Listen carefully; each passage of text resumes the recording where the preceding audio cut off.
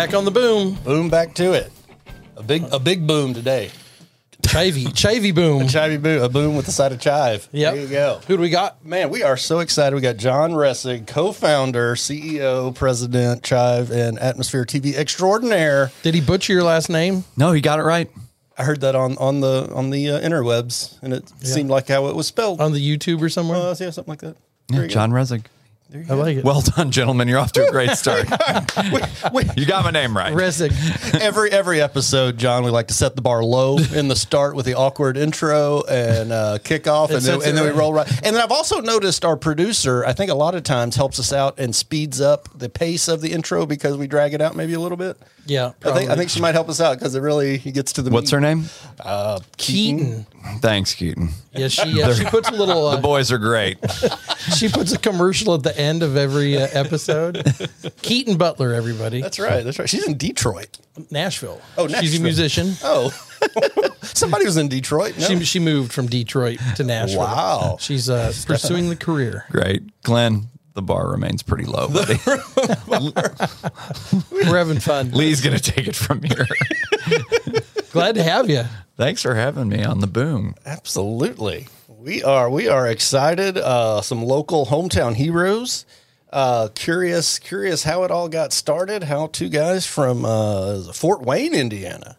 Is that correct? Yeah, Fort Wayne, Indiana. Made their way to Austin. Ended up in L.A. Well, sure, Right? And Austin by way of Los Angeles. You can't go directly from Fort Wayne to Austin. Not some allowed. detours along. Indiana the way. is sort of our sister state. We grew up a lot with Texas country. Here. Okay. Didn't know that at the time. I didn't either. It was fascinating. So I guess I was always destined to be here, but I spent about 13 years in Los Angeles. I think after college, I packed up everything I had in some early 80s BMW 5 Series and just moved out to Los Angeles with pretty much no money in my pocket. I also had an early 80s BMW 3 Series. Mine was purple. Did it have a hole right where the gas pedal should be? No, but it had no back seat and had a huge stereo system. It was kind of ridiculous. Yeah, that story tracks. Purple. Why L.A.? What was the... I originally moved out to become an actor. Okay. I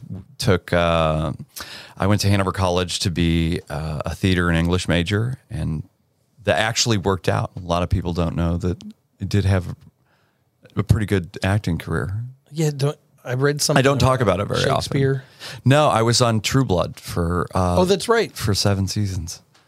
But you don't recognize me. I played the idiot town deputy Kevin Ellis on True Blood. I shot like the pilot episode all the way through getting my head bitten off in like the 4th to last episode of the entire series. It was like one of the great honors of my life.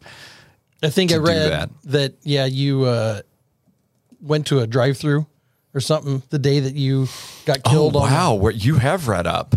Yeah, right. I got my head bitten off, and usually you have to give your outfit back, your costume back when you're done. But I was like, no way, this is my bloody costume. I'm taking this home with me. This is mine. This is a gift I'm giving to myself. But I was also hungry. So I went to Carl's Jr., not knowing that I was covered in blood. And I mean covered in blood. And just ordered a double cheeseburger.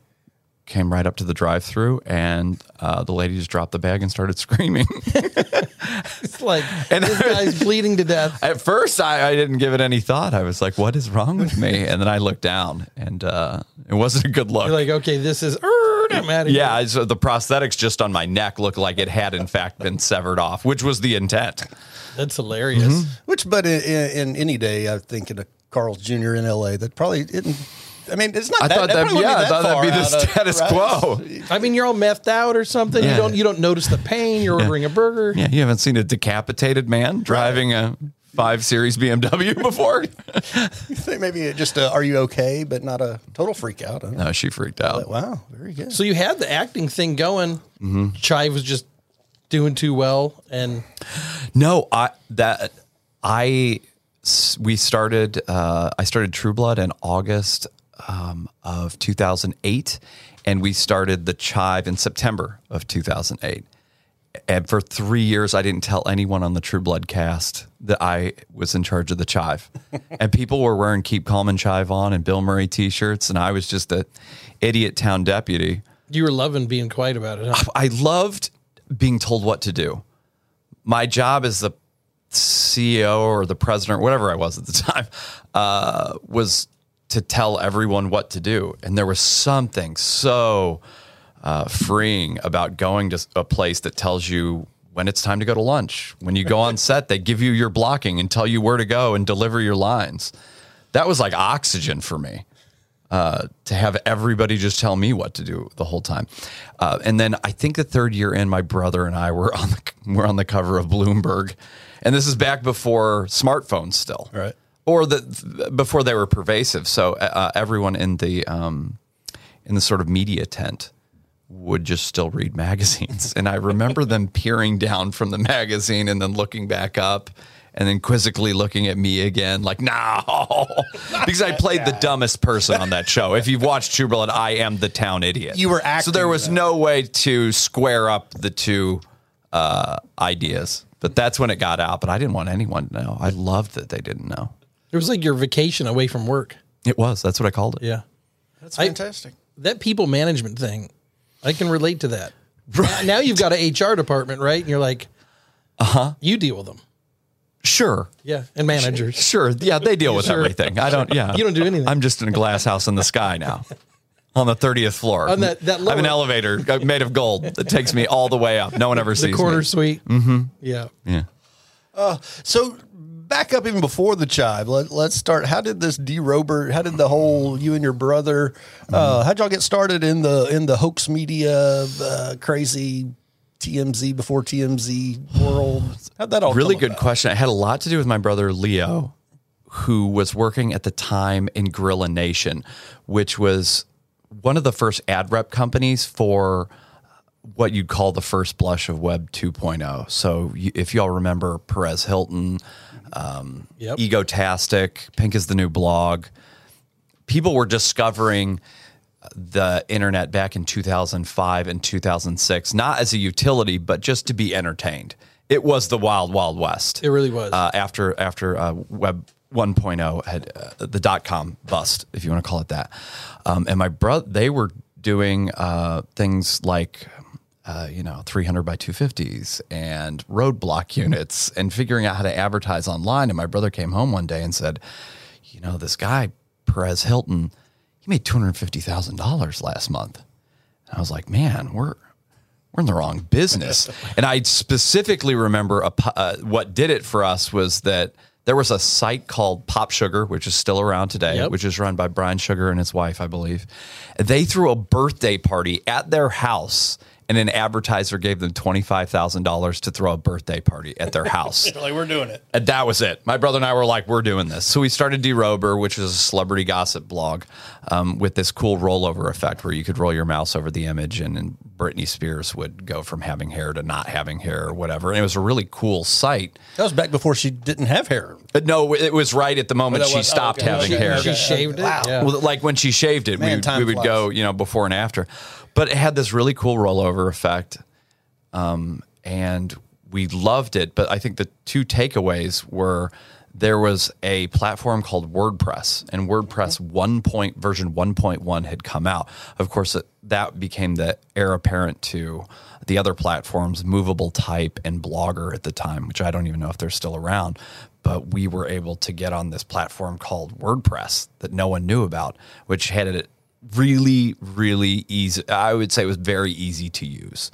And we learned the ins and outs of blogging on Derober, which proved to fail because it turns out my brother and I didn't give a shit about celebrity culture. So you actually do have to care about what you're writing about.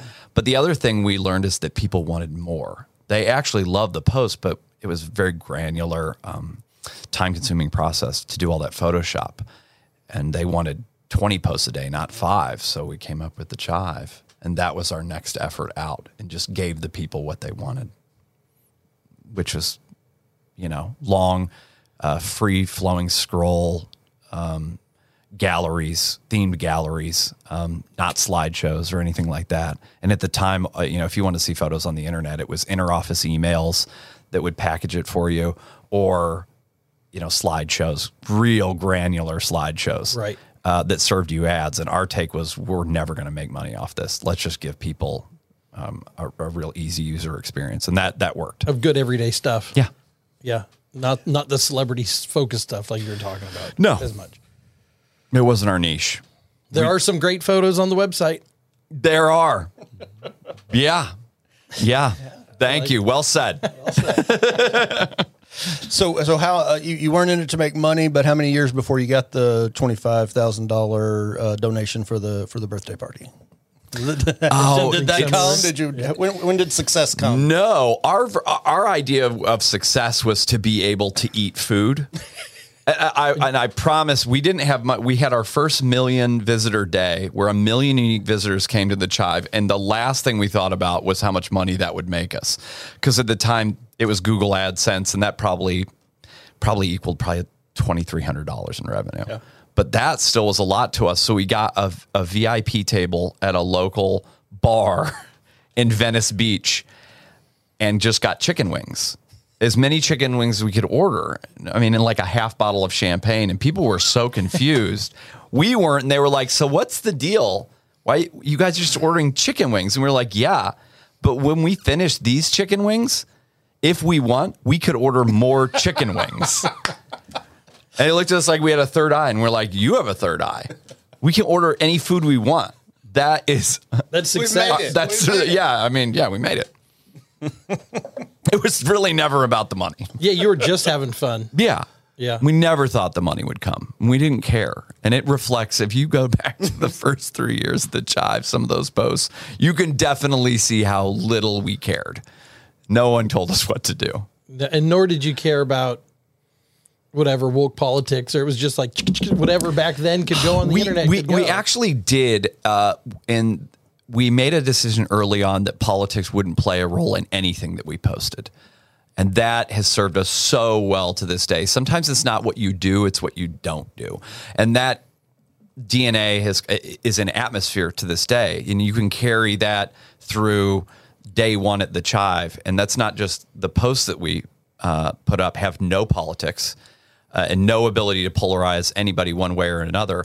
But even up until 3 years ago, when we certainly did need the money on atmosphere, that we were approached by Republicans and Democrats alike with millions of dollars to run ads on atmosphere, and we turned down every penny of it. Awesome. We have no need for any of it. The sum total of anything that my brother and I build is just to entertain you and nothing more. We need more refreshingly neutral, just brain dump places to not get caught up in all that bullshit all the time.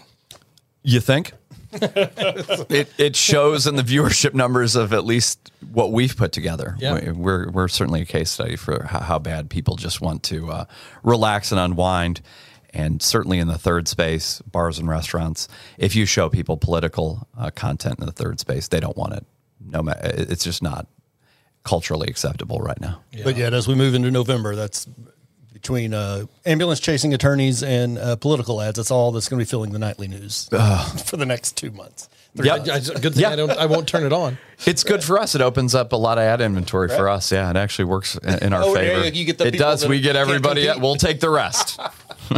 Well, there you go. Well, I do appreciate the DRober.com still being active and can go see. I think it was. Wow, it's still online. It's still online. My brother would insist that it is. The last post from 2009, I think. I love it. That's fantastic. Good.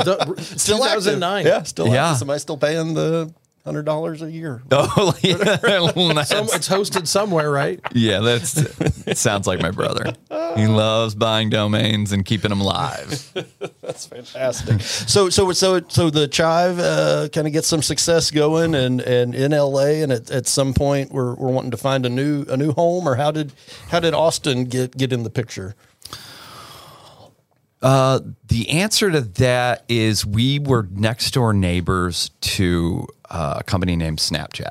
Oh, so we both came up together in something we formed called Silicon Beach. And that's what Venice became. And it was the Chive and this young startup named Snapchat. And they had this little blue house next to us, almost directly next door. And of course, they got funding before we did. But everyone wanted to stay in Venice Beach. If you've ever been to Los Angeles, Venice Beach gets under your skin. I didn't even have a car at the time. Most people didn't. We just rode our bikes everywhere, and that's where we wanted to stay. But where do you put people during hypergrowth? And for Snapchat, they started opening all these offices all over Venice Beach, whether it was on Market Street, above the Freak Show, there was an office. They eventually took over our office because they had billions of dollars and we didn't. But then that creates this competitive work environment. Then you would see the Snapchat people like, oh, there's the Freak Show. Oh, that's Market Street. Oh, that's the Blue House. And then it became competitive internally. We knew we needed everybody together, and there was no way to do that in Venice Beach. And then someone said there were no taxes here. And when we packed up everything and had 39 employees at the time, we knew we were growing to 100 plus. And to this day, it always makes you smile that all 39 employees moved with us. Everybody. Every single one. And I love that they did that and took a chance, and it paid off for them. And to this day, many of them were able to come here. And by the way, this is back in 2013, right before Austin became Austin, or that aha moment, which I think was more late 2014. They all got houses. Yeah. You know, a lot of them have families. Oh, they're loving it now. They're better off now. Yeah, they didn't come in a couple years ago. They're better off for having moved here and have a more stable life as opposed to sort of the transient, somewhat fratty life that we had in Venice. The cause for the true influx of everybody to Texas. Yeah, don't California my Austin. Sorry. So how long had they on average had they worked with you in California besides before taking the plunge? And a while, 2008 to 2013. A lot of them had been around for 4 or 5 years. Okay. Some just a couple, but the Chive, as opposed to a lot of our companies that we've started, it took off right away. Yeah. It's weird to say I knew after probably 60 days that we had it, which kind of spoiled me. Right. You know, it took 7 years to get Atmosphere off the ground. Right. I was like, 6 to 8 months, right? No. So working at it for a while. So y'all initially in 2013, did y'all sign up and move into the current space, or did we find another house above a crazy house? Right. So to contextualize it for any of the Austin listeners, we are between the Line Hotel and the Four Seasons in what used to be the Shoreline Grill. It's a 2-story building about 16,000 feet right on the lake. And at the time, Shoreline Grill had just gone out of business. We bought the property. Oh, wow. And I remember everybody in Austin asking me, why in the hell did you buy the Shoreline Grill? What were you thinking? And I had, of course, inside information, because I knew a lot of our peers from Venice Beach and Silicon Beach were all going to move to Austin, Texas. I thought all my friends are going to move here. And they were like, good luck with that. And it turns out there's only 3 commercial real estate properties on the lake. Absolutely. And now it is the Chive headquarters, Shoreline, or that used to be Shoreline Grill, the Line, and the Four Seasons. Wow. Y'all purchased it. Wow, right off the bat. We did. That's fantastic. A lot of our listeners would have been going to the Real Estate Council of Austin lunches right at the Four Seasons and walking. You can see it right through the opening there. With no idea that that was voted, I think, the ABJ's top office in 2018 or something, maybe. It's a fantastic space. I would hope so. Yeah, absolutely. When you put $7 million of build out into 16,000 square feet, I think it's incumbent on the local press to bestow you the honor of the best office in Austin. It's a playground. It's a real creative sandbox. Well, that's how it's got to be, right? To run a business like that. Yes, every business is different, but yes, to run a hyper creative business like ours, you need a fully working commercial bar, a slide. If you've, on Fridays, you can just go hang out at the Chive headquarters. It's a really great place to be, but yeah, very conducive for creativity. I think we need to come down for a drink. No, there's no drinking. Yeah. I think you mentioned a bar. A full bar. Copper bar. Yes. It's something special.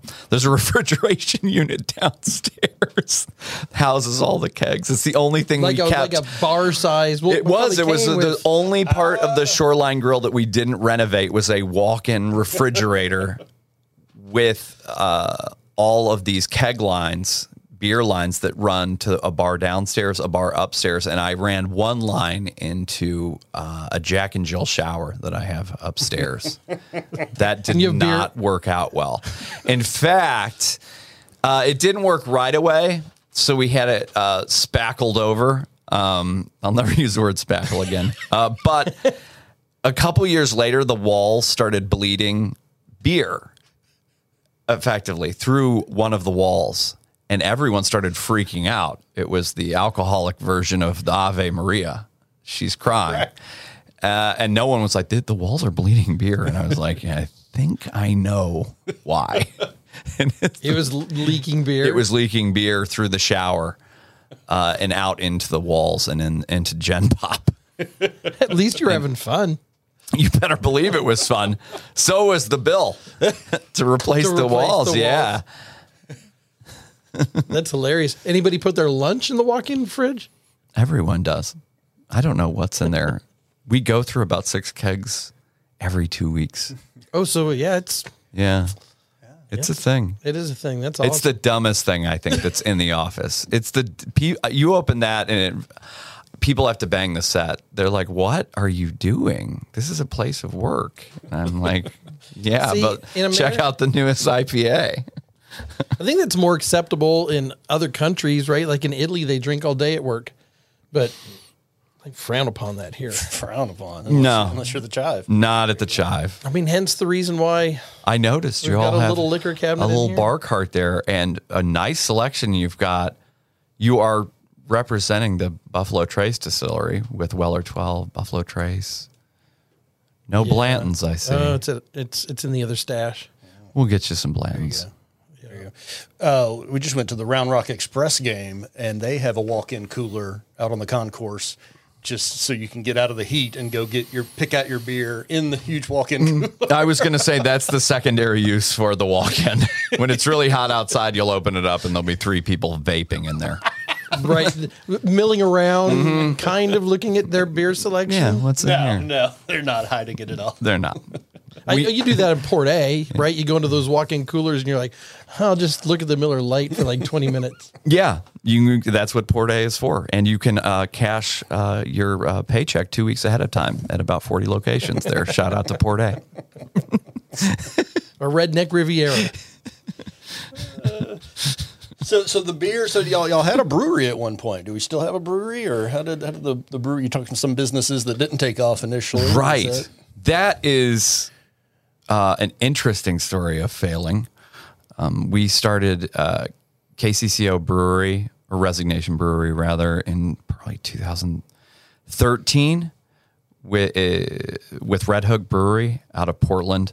Yeah. And the beer became the fastest beer to be distributed in all 50 states. Wow. You realize the unintended consequences of this is that you've got to hire some regional representative to call on 7-Elevens in Phoenix, Arizona. And we're tech people, Right, not a sales organization. Yeah, we're not a sales org. And there's sales orgs, and then there's that sales org and beer distribution world. And there are a lot of lifers in that world that are, going to live to about 57 years old. But it's a different world, and it's extremely capital intensive. It is a lot of human capital. And we realized this was not what we wanted to be doing. But we were also trying to advertise KCCO breweries and KCCO beer on premise. So we would go into a bar, and what do you have to advertise on? A table TP, a neon sign, a cup holder. It's a very analog way of advertising things. But we noticed in 2013 and 14, a flat screen TV was no longer $600. Right. You get one for $129. So bars didn't have one TV; they had 7 TVs. We thought, well, what if we could put all this video content that we have on these TVs when the game isn't on, and plug it in through a Roku stick? And at the time, all bars suddenly had Wi-Fi, so you could sync the Roku stick, which had opened up its own app store for people to upload apps to. So we could upload a Chive TV app. It could sync to the internet. We could plug it into a TV, and then we controlled that device. Yeah. You don't need sound. And the goal of which was just to entertain them. And then for commercial breaks, of course, we didn't have advertisers. We would advertise that we had, KCCO beer on draft at the bar. At the bar. So that required us to be able to create this very robust back end to serve ads at the time. So because we had to target down to the device level. And we actually figured out how to do that because we didn't want to waste an ad. So we would only plug these Chive TV sticks in at bars that carried KCCO beer. And that was the birth, born out of abject failure and putting on easily 13 to 15 pounds over the course of a year. That was the beginning of Chive TV and Atmosphere. That's awesome. Just a simple Roku stick. Yep. It was just a Roku stick. Before there was a Roku stick, you would have had to have built your own big black box. Right, like a cable TV Like box. a cable TV box that could cache the images, that could send a signal to Sputnik and back down. And that install would have cost you anywhere between $1,500 and $1,700. And suddenly you could buy a Roku stick for $39.99. A fully baked install went from thousands of dollars down to about $79. It was one stick per TV. Yep. So the unit economics started to check out for us because we had wanted to do Chive TV for a while, but we had to put it in what we call the magic box. It was something we knew we wanted to do, but the technology had not yet become like ubiquitous for us to be able to do it. It would have been too expensive. But the rise of the Roku stick changed everything. I love it. I'm on the tech side of the business. So the tech stuff is, kind of like how you made it happen and how it works is Correct. pretty interesting. I don't think most people, they don't know how the internet works or how the TV signal gets to the bar Right. TV. The internet. or- It's just a series of internet. tubes and wires connected by cats. yeah, it's people talk over it. It's hollow. Clouds are involved at some point. Is it Atmospheres using the Apple box? We're on Apple TV right now, but it's fully provisioned. So the only thing that you see when you turn on Atmosphere right now by way of the Apple TV is all 67 Atmosphere channels. But you don't see Netflix or Right. Hulu or anything Yeah. like that. It's fully provisioned. And we've finished building now our own provision device. So we're moving to being fully vertically integrated. And you're still using the Roku for We got off TV or- Roku a couple of years. Yeah, we've been on Apple TV for 4 or 5 years. Okay, so even bars are doing that. Everyone has it. Yeah, an Apple device. Yeah, no. And that's soon to be just an Atmosphere device. Good for you. So at some point, did a little research. The Chive's kicking off and you need to make some money. So we start selling T-shirts. Is this a Right. true statement? I'm curious. You mentioned it, the Keep Calm and Chive On. I don't know that I realized you guys kind of started that. The stickers and the T-shirts. Right. And now everybody has the Keep Calm Merchandising. merch. You got a merch. We realized we had a community, and we took the theater approach to it. Well, we've got butts in the seats. Let's sell them popcorn and soda. So what we did was, there was this company, a small company out of Canada called Shopify at the time. It only had 6 or 7 employees, and they were building an e-commerce solution for websites, for entertainment sites. We talked to them, and we set up this small e-commerce site called The Chivery, but we didn't have anything to put in it. My brother had designed all of the T-shirts, but we had a next door neighbor whose mother lived in England, Northumbria, England. And everyone knows Keep Calm and Carry On at this point. But believe it or not, in 2008, that had been an old World War II propaganda message that had been shelved. It had never been released. Oh. There were 16 posters in the basement of Northumbria bookstore. And our shout out to Donald, our next door neighbor in the Venice Canals. His mother bought one for 20 quid, rolled it up, and sent it to her son next door to us, who proceeded to hang it in the bathroom. A red Keep Calm and Carry On poster. So my brother, and we would go to Donald's place because he had all this Spanish red wine and cheese. Donald he produced all these. He produced like the Geico Gecko and the Range Rover commercials. He was rich by our standards, absolutely. And our standards were, he's ordering as many chicken wings as he wants. Do you have food? That was rich to us. So he did, and we were just the little street urchins always over at his house. Leo, my brother, was going to the bathroom, and he came back. He's like, John, you got to take a look at this. Look at this. Keep Calm, and C-A-R-R-Y is 5 letters. We could just replace Carry with Chive and do Chive On, and then our slogan will be like Chive On, and we'll just turn this green and put it on a T-shirt. It makes zero sense, but absolutely. Everyone now gets it. But at the time, we thought, okay, we're going to sell maybe 100 or 200 of these shirts.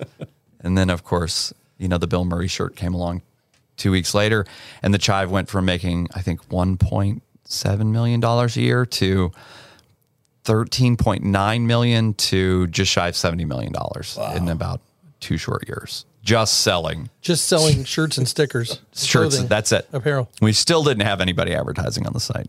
Wow. Yeah. And that was through Shopify. All that was through Shopify direct sales. Everything was through Shopify at the time. Yeah. So y'all were, but they were just handling the sales portion. Y'all still had to handle distribution, or how did that work back then?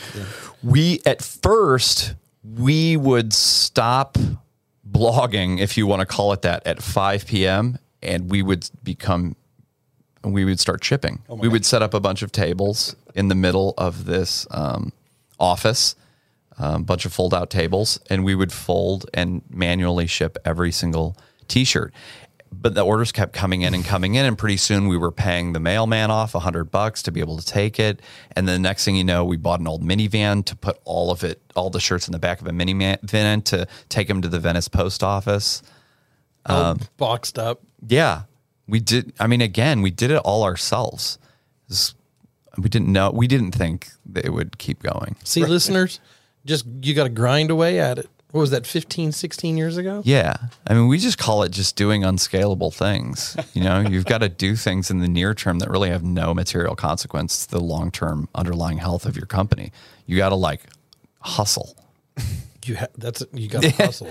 Yeah. You got to grind. Yeah. I like it. And you're still killing it with apparel and shirts and stickers and. Yeah.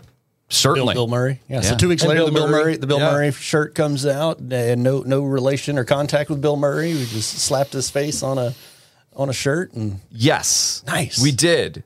Absolutely. Because everyone loves Bill Murray. And he doesn't seem like he would care.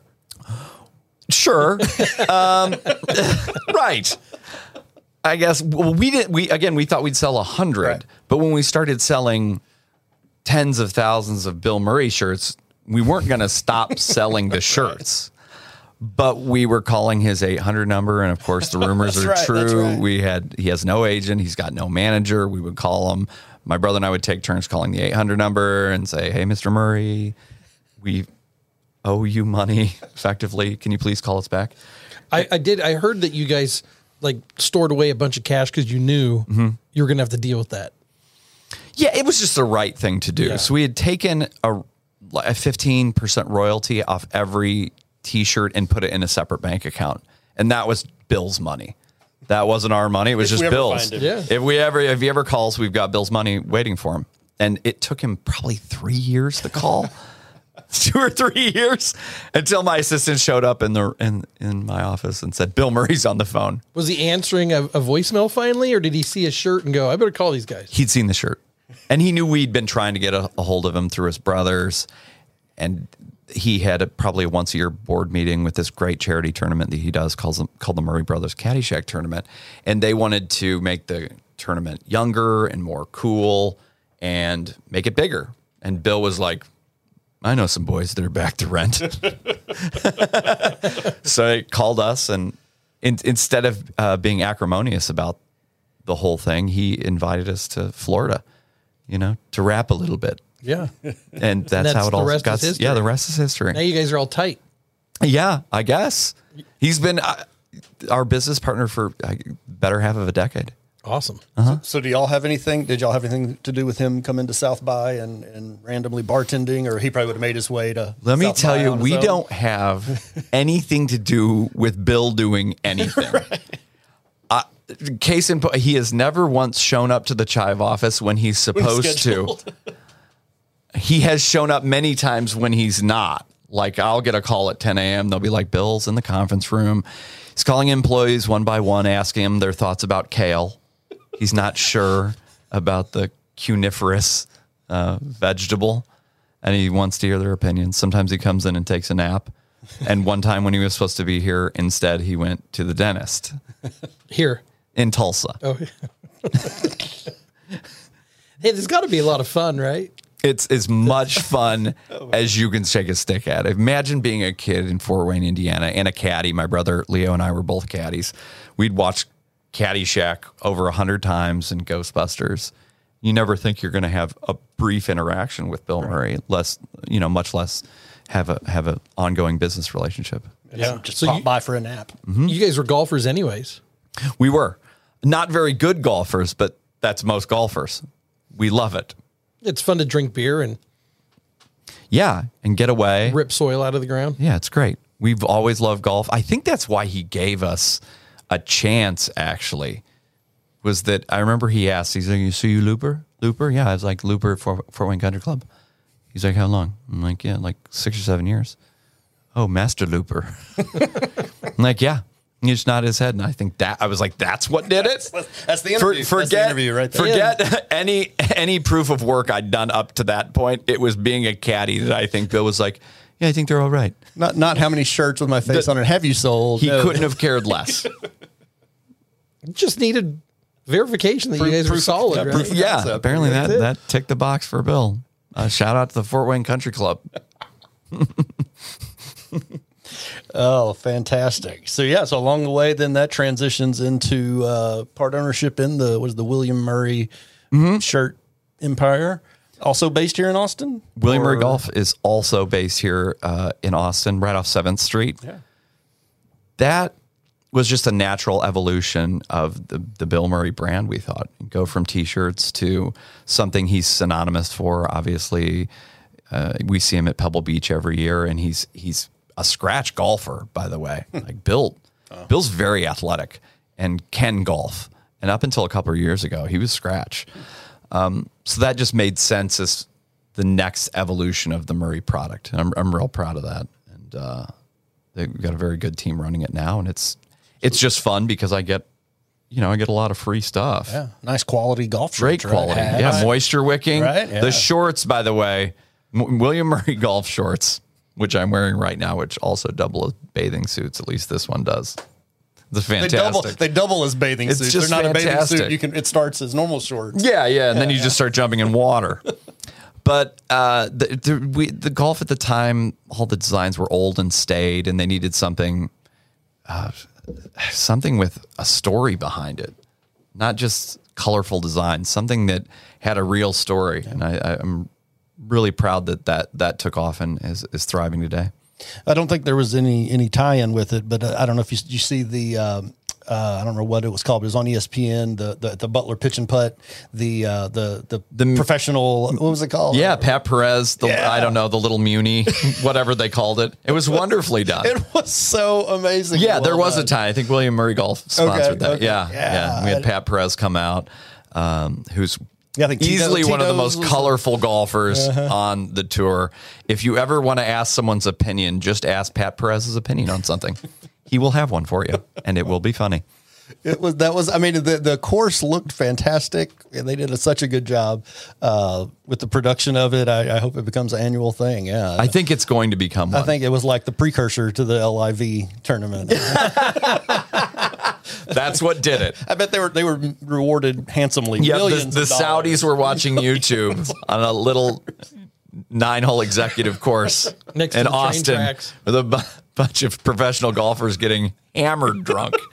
And they said, guys, This is where it's I at. know what's next. This oil thing's not working out. We need to go all in on American golfers. Oh, fantastic. So we have you here on the podcast. You did a little podcast for quite a few episodes. I saw 2 years. 2 years. Had some movers and shakers on there. It looks like it started with Mark Cuban and ended with Vince Young, maybe as the website showed. Yeah, I mean, the Chive podcast, probably one of the biggest regrets I have for stopping, and we had to stop it because we were flying from Austin to Los Angeles every week, and it was myself and Bob Phillip, who's the head editor, and it became, it was a top 5 podcast in the world for its entire run, which was so much fun, and we made so many friends. And you guys know, I mean, this is a great way to make connections with absolutely. people. You connect with the guests, and you keep doing that. Some of the guys, like Brecken Meyer was our second guest, and he's one of my best friends in the world. I just, we go on vacation everywhere together, and there's a lot of those examples. But we just, when the head editor and the owner have to leave, the inmates, right. The asylum will play while you're gone, and it just wasn't advantageous for us to continue doing it. But if I could go back and create 2 of me and 2 of Bob's, I would keep doing the Chive podcast. So y'all were going to LA to record it because Austin might not have had that cachet that Joe Rogan latched onto. Yeah, every episode had a celebrity guest. And of course, Joe Rogan can do that now because there are celebrities in Austin. Right. At the time, we didn't have that kind of deal flow, so to speak. Sure. So we had to fly out there, and it was a slug, but man, it was fun. And the virtual thing that nobody would even think that could even work, right? No. Yeah, doing it. Yeah, you had to be in person. Right. Well, we're not believers in it anyways. No, Here we No, I could see that. This is old school. You got to sit down and do it, Absolutely. Got to go see eyeballs. I think we've done one remote and it just didn't sound right, and you can't talk. You don't connect as well. No. This studio is wonderful. It's quaint, but it's lovely. It is quaint. It's well, just so you know, there's pictures of Fear and Loathing in Las Vegas. Oh man. Beastie Boys. I want to start rapping right now, but then everybody would shut off your podcast. We play a clip and then we get. I would. I'd start in, but then you've got an alien abduction happening to your right. We brainstorm in here on the secret whiteboard. We have cameras that have never been powered on. Yeah. Yeah, it's you've got some great input and outputs. You like that hanging out of the wall? Oh, the hybrid fiber copper wire. That is the most boring whiteboard I've seen. 2,500 feet of it in my life. I'm probably the whiteboard you saw creating the device to broadcast Atmosphere. Oh. You get nerdy and technical down to the PCB layer. It's not very exciting. Great callback, Lee. Good work. You worked that in. It's not a wedge. You worked it in.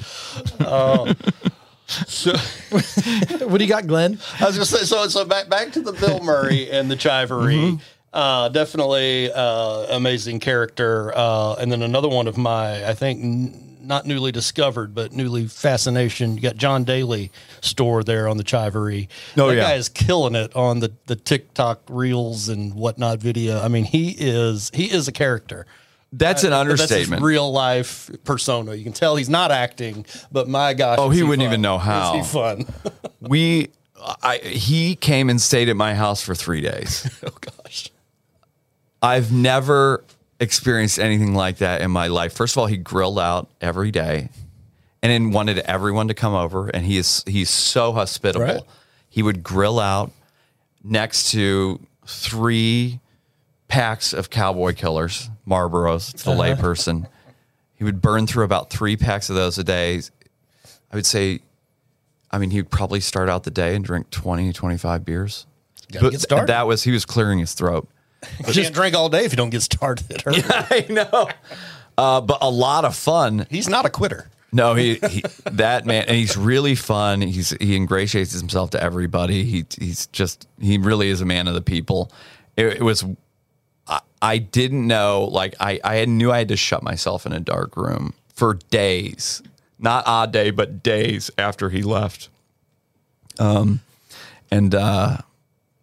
we had a lot of fun, and now we have a really successful arm of the business with him because most golfers are the everyman, right. And he is the everyman's golfer, and also, a British Open and PGA champion, and you can't take that away from him. It's perfect. He's definitely a regular guy. He was on the SEC network last weekend, and they asked him how he was doing, and his response was, "I'm not gonna lie, I'm drunk." That's a good opener. He's having fun. And everyone loves him for it. I certainly do. But he was wonderful. Incredibly hospitable. People know John Daly one way, which, as the golfer, and, he's definitely parties. But he is a very hospitable person. And wants people around him and wants to cook for him and wants them to enjoy life. And that was a pleasant surprise. Maybe even take him to Hooters. You don't even need to ask. He brings his own. Yeah, he brings the bus. More wings. Back to the wings is the constant thread. Lee with the callbacks. Back to the wings. Are we still working to save Muni? There's Oh, no yeah. plan. Yeah. It's a process. Okay, it's still a fight. It is. Oh. It certainly is. Yeah. They have a couple events every year, and it is, from what I gather, a pretty big battle. I think is it UT campus that owns that? I thought that it was. Yeah, the property was donated back in the 1900 or whenever, and I guess the city's been leasing it and operating it for 50, 60, 80 years. And now UT has the largest endowment of any college. That's right. So we got to get more for our golf lease. I don't know. I hate to say, come on, you're already rich enough. UT, but Might go build somewhere else. Leave it alone. you don't you have enough money? Yeah, I think. I don't know. I don't want to see that become a housing development. No, absolutely not. I went to UT Architecture School, and I kid you not, one of our projects was to turn Lyons Municipal Golf Course into a cemetery. Oh, well done. Good on you guys. What a wonderful class project you had. So I see how UT views Lyons Municipal in an entirely different light now. Tell us more. No, I want to know. So the trees would you all scoped stay. out. The good plots You would can't be just under build big the buildings with all the trees. No, Not in those Austin. live oaks Not need on my watch. Need No. a very well-heeled dead white man under them. For Yeah. compost or something. That's awful. Yeah, I don't think that was like a city-backed proposal, but That's a big I cemetery. always thought that was fun, and I don't even know it was presented at the time that UT owned the property. Back then, there was no controversy or No, they didn't tell you. You were the sucker in the room. That's Just so take funny. this They were plot of like, land. what can we do to sabotage Lyons Muni? Make it into a golf course and sell the plots. Unbelievable. That's so bad. Don't they own the property that's just down the road they to own all of across it. from Maudie's? I think they Where own the. I think Safeway they own was? the LCRA. Yeah, the new HEB that's going up. Yeah. That's going to be amazing. They own that. They own the 7-Eleven. Then they own all the lakefront property right there from Deep Eddies all the way to Hula Hut. Yeah, don't they bury cadavers over there in the woods and see how it Cemeteries. erodes? This has See, it's taken a close to a hard left cemetery. turn. There is a I read that in the paper sometime. yeah years no ago. yeah that was all donated to them 100 years ago with the requirement that it has to benefit UT. They didn't. I don't think it was specific how. So it's been student housing, and then just leased for other uses. That the money then just goes into the world's largest endowment fund, I guess. And Good to know. And Austin's grown up around them, and now they're sitting on pretty impressive. I mean, assemblage it's of expensive property right there. land, but save Muni. Yeah, I think so. Absolutely. So How about your charities? Chive Charities. That started in 2010 when our community got a message from a group of folks in West Virginia, Fluvanna County, West Virginia, and it was an old fire station that was a volunteer fire station servicing the people in the back hills of West Virginia. And what's important about that is they're very proud people. They don't ask for help. So if these firefighters went away, it stands to reason that people's lives were going to get worse. So they needed $30,000 to save the fire department. And they reached out to me. And at the time, if you think about what the Chive is, it's humor, hotness, and humanity. But at the time, it was just humor and hotness, right? So the humanity part didn't come into until much later with Fluvanna County. I said, man, I don't know if I can help you, but I'll tell you what. I will try to go to this community and raise $30,000. And we raised much more than that and saved Fluvanna County, Virginia Fire Department. And to this day, it's kind of a shining city on a hill, actually. It still exists today. And it's a wonderful place that saves a lot of lives. And that's when I realized that we were kind of three pillars: humor, hotness, and humanity. And that changed the Chive forever. And now we've raised over $20 million for charitable causes. I like how you guys, they're all different. It's a different person or family that you're not just donating the money to the Boys and Girls Club or, and you know how the money's spent, right? Yeah, we use the individual to raise awareness for the cause. We rarely donate to what you might call program services that are this weird nebulous of where what actually happens to this money. Right. We donate to someone who has a face, who has a name, who is the orphan cause of the world, someone who actually needs our help and probably has a condition, disease, disorder that very few people have ever heard of. Well, John, do I have a deal for you? What do you got? Well, Linked Glenn.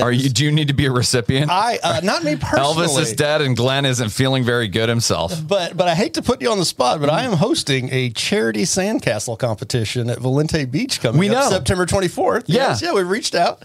I think it's the perfect tie-in here as the callback, and would love to have you guys. Get involved. Yeah, we already sent that to Atmosphere as well. So I think the wheels are turning on that. Absolutely. Yeah. Absolutely. No, it's fantastic. I think you fantastic. I think you've called it out into the universe, and we're gonna be there for you. Mm-hmm. And also, no more. We're good. I like it. It's good, right? Charity work's good. Mm-hmm. Helping people that are less fortunate than us is good. And you guys take a good approach to it. So yeah. Right, and the community all comes, and the community being the Chivers, right? Yeah, and so they want something more to get involved versus scrolling of the hotness and what was the other one? Humanity. Yeah, right. Well, that's good work, Glenn. That's what the NFT is behind too, right? Uh-huh. Is raising money for a recipient. Yes. Her name's Evelyn, and she has a genetic disorder that probably. There was only 7 other known cases in the world, and we've raised now about 100, and we had originally raised the NFT $185,000, and a group of very well connected group of hackers came in and stole the money recently. So we had another campaign, a great human being. That we call Mishap 72, that's her pseudonym, stepped up and donated $200,000. And then we've raised another $40,000 or so for Evelyn. So we've ended up raising more than was stolen. And we still intend upon getting that money back, of course, because who steals from Bill Murray and a 3-year-old child with life-saving conditions? Yeah, so tell us a little bit about that. So Bill Murray NFT, this is kind of something new the kids are into these days. Yeah. It's more, we think of it less like an NFT and more like a Bill Murray story, right? I finally was able to talk to Bill about the Bill Murray stories on Netflix, and he had seen it, but he had mentioned that he thought there were better stories out there. These weren't his best. These were not his best. So what we did was, over the course of 3 years, I was like, well, what are these stories, Bill? Like, what are they? And I think a great way to think about it if you're a businessman is I love businesses that have, that unlock trapped revenue. So let's just say you're Uber. Uber found a bunch of trapped revenue in the back of people's cars. Airbnb had a bunch of trapped revenue in people's living rooms and their bathrooms. Atmosphere found a ton of trapped revenue in these blank TV screens that went off when the game went off. In the same way, Bill Murray has monetized his filmography to the extent that he can, right? That his licensing and images agreements will allow him to do. But we love Bill Murray as much as a person as we love him as a actor. So there was all this trapped revenue in Bill Murray's stories. The NFT was simply the key to go unlock that trapped revenue, if that makes sense. Yeah. Yeah. So what was the NFT? Or was there one? Was it a collection of stories? What was the product? Yeah, so we worked with Bill over the course of a year to come up with 100 Bill Murray stories. Okay. Some of the ones that you've heard and and very familiar with this, but they become a game of telephone. Right. Bill was able to authenticate the existing great stories that you've heard as best as he remembers it. But we were able to bring to life a bunch of news stories. For example, Hunter S. Thompson saving Bill Murray's life, or a thing we call the Grateful Dead prank, where he pranked his brother with the Grateful Dead. There's probably 70 stories that nobody has ever heard, and they might be better than some of the original stories that are very well known in the parlance of our times. So do you physically have the audio in the NFT of the story? That is a great question. No, it's all the biography. Think of it more like we wrote Bill Murray's biography in 110 stories and then just chopped it up and broke it into 100 different pieces and put those pieces on the blockchain. But Bill has made personalized videos for about 30 of them. And no one knows that if you got the NFT of the Hunter S. Thompson saving Bill Murray's life, pretty soon, within the next week, upended to your account on the blockchain will be Bill Murray actually telling that story. And you don't even know it's coming. You have no idea. Just bought the NFT. I just told you. Fantastic. Yeah. Because and nobody will know that until we put this out there. Right. Like the Phil Donahue one, it's listed for $800,000.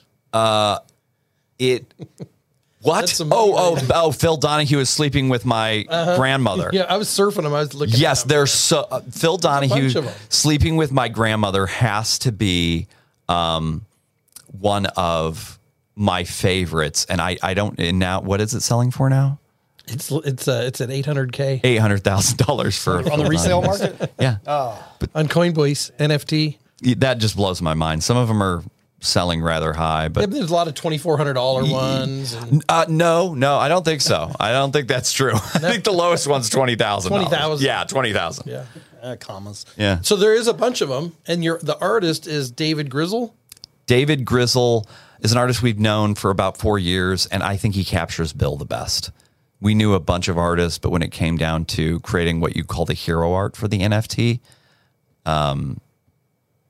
then we went with David. He's a wonderful human being. I've done a little research on this. Yes. There you go.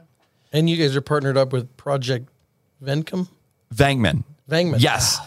We knew in order to make this a real success that we had to actually create an actual business out of it. So we spun off a company called Project Venkman, named after Peter Venkman and Ghostbusters. And yeah. So we built that to put structure around this NFT. So it wasn't a fly-by-night job or a smash and grab job. It had real structure. And that is our next company that we're about to go raise a Series A for that. And just, it just keeps on going. I keep telling Glenn we need to turn the artwork for the show into NFTs. Wait till you see yours. I can't wait. I'm wearing a Banksy shirt right now. I'm wearing a work of art. You guys are into art. We are. Well, we'll touch on the Banksy in a minute. But how do y'all? So for like the Chivery, are y'all commissioning art? Do y'all have on staff art? Is it crowdsourced? How do y'all? We have a bunch of digital artists on staff. Okay. Shout out to Chris Baumley and Angel Chavez, the best in the business. But if someone makes something great, we'll license that out for sure. Very cool. And so yeah, so the Banksy that I don't know many I might have seen it in passing, but yeah, you guys are amassed a huge collection of Banksy art. And is the museum still open, or was that a South by? It was a South by pop up for 2 weeks. My brother and I started collecting Banksys in 2008. Back before anyone knew. I mean, you could get a Banksy for $2,400, and then it was $10,000 for a Banksy. And we saw that we had a ton of Banksys at the Chive headquarters and at the Atmosphere headquarters. I had a bunch in my house. Leo had a bunch in his house over the course of years. And we were like, I'm pretty sure art is meant to be shared with the world and not hanging in my bathroom. And so we did a big pop-up at South by, and there was a line around the block for weeks.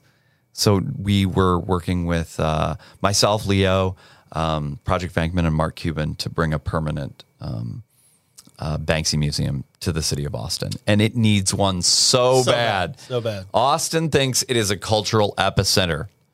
Let me tell you, it isn't. Not till it gets a Banksy museum. You need a global destination museum. Quick, name the global destination museum here in Austin. Well, that Blanton Museum with that big star in front the crickets are chirping right now. Yeah, that's the point. What do you do when you get off the plane in Austin? A barbecue here, music here. It needs a real museum, and we want to create a big boy museum. You've touched on a passion project of mine that no one is going along with me on. Yes, when you get off the plane to Austin, the live music capital of the world, how do we not have a really well-done Hard Rock Cafe that is local Austin? There's no music museum. There's nowhere to go see besides the statue of Willie on 2nd Street. You can't go see ACL live set. Yeah, the Texas Flood statue. Right, you got the two. We celebrate it here generally, but I don't think the city is investing enough. The city has a fund to invest in preserving and protecting properties in Austin that are are historically for music and that they think are historically significant. They think are significant. Yes. I know there's some people that are new there that really I think are going to make an impact. Yeah. That's what I'll say about that. Yeah, I mean it was sad to see both Threadgills close up. Well, it's unacceptable, and they auction it off one piece at a time. Yeah. We lost a whole collection, and it's unbelievable. Yeah, I was sad during COVID to see that Don's Depot needed to have a GoFundMe. Well, yeah, but at the same time, how great is that? They were able to be creative and you can get a membership to Don's Depot that wasn't even open. It was great. I was in on it. Yeah. But Don's Depot should be calcified in the collective consciousness of people in Austin. Absolutely, that thing is a time warp that is fantastic. I did a tour of the office building next door that just went up, and I told them I had the idea. Y'all should have got with Don, gave him a buttload of money, and then built the building over Don's Depot to preserve it forever. Encapsulate. You've thought about a lot of this. I like your historian, Glenn. How can we? That would be fitting. I feel like. I think you're exactly right. I mean, but it's too late now. It's maybe. So Austin needs more. We do, and we just feel like we have to do our part, and we will. We're not asking the city for any money. I think it's just incumbent upon people who come to this great city, who experience success in this great city, to give back to that city. That the government isn't going to help you do that. Well, and it should be a smart business opportunity. I mean, the Austin brand of live music and culture and history, you would think you could make a buck at if done appropriately. Right? But agreed. I don't know. It's interesting. Make it a destination. People always ask, we're coming to Austin. What should we do? There it is. Go to Zilker Park, go to Barton Springs, eat barbecue. Wait 2 hours. That's why we did it. My brother and I called it the TripAdvisor question. Okay, what is the TripAdvisor answer for what do you do when you land in Austin? Besides go swimming and eat barbecue. Right. I think one of them should be like, there's an amazing Banksy museum here. You should go see it, which also features, by the way, a ton of local artists and gets people in the door and familiar with local Austin artists. And you use Banksy as the draw to get them in. I mean, is it just me, or do you ever feel embarrassed when people ask you about the bats? They're coming to town and they want to go see the bats, and you're like, yeah. We live basically under the Bat Bridge, and I've seen the bats a couple times. I mean, I know we've been several times, and you're sitting around waiting, and it's getting dark, and the little boat tours are turning around, and the bats haven't come out yet, and everybody's like, "Oh, they're gonna come! They're gonna come!" Yep. And then they do, and you're like, "I think that's them." What? But I mean, it's got to be late summer. You got to be on the boat so you can see them against the sky to really get that wow factor. Well, someone likes the bats. I mean, I love them. They eat mosquitoes and They do. eat the bugs. So definitely a positive. But yeah, for Maybe that they're to be- played out. For that to be, well, We need something else. I feel like you need some infrastructure, right? Bats are played out. If they're new to you, they're new to you. Yeah. To us, Yeah. Oh, there you go. There you go. Well, this has been amazing. We're looking forward to the new Atmosphere HQ. Y'all are currently on Congress. Is that 416 Congress Okay. is the Atmosphere headquarters.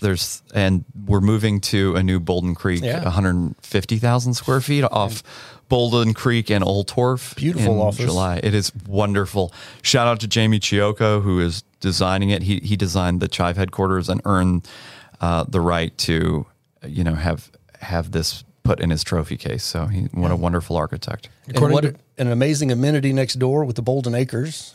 You get a fence, maybe Amazing is a word. I mean, it's a thing. I don't know. Our employees are going to put all of their employees' kids through college.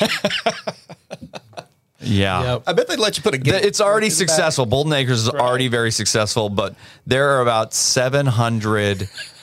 It's then people is a good word, that like to drink moving in directly next door. And probably aren't going home at 5 o'clock. They're going to stick around. No, that's All not our night. culture. A pickleball? You think you got a good pickleball? We're trying to crowd, sponsor maybe? the pickleball court. Yeah, we love pickleball. Absolutely. Yeah, we're from Venice Beach. We're the home of the pickleball. Oh, really? There you go. There you Yeah. go. Fantastic. but you won't be in Austin- that building very long if, according to Forbes, next $1 billion company. Yeah, thanks, Forbes. That was a You're going to move treat. in and you're going to go, "Whoosh, we got to build a new building." Yeah, article was weird because that's even my mom knew I was successful then, and I was like, like, "Mom, what did you "You're think in I've been doing?" She's like, "Well, we knew you were having fun. You boys have this. We neat knew you were website." having fun, but now the neighbors are talking about you." I'm like, "Okay, now you get it. Now we have Now success. Mom gets it." Word has spread to Fort Bend, Indiana. Are they still in Indiana? My wonderful parents are still in Fort Wayne, Indiana. So is my sister Emily, who's also an artist, and her husband, who runs Chive Charities, is in Fort Wayne with their 4 darling children. So yeah, our roots are in the Midwest, and they continue to this day. I'm geographically challenged, so this might not relate. But do you think you ever like Dave Chappelle? You'll go back home and be the hometown heroes and just live it up, unassuming life there in Fort Wayne. on a farm. I outside know town. my mom secretly keeps all of her favorite baby clothes in the attic. I do know that. You've outgrown those. I have. I'm pretty sure. Hey, there's a chance. All right. Well, Fantastic.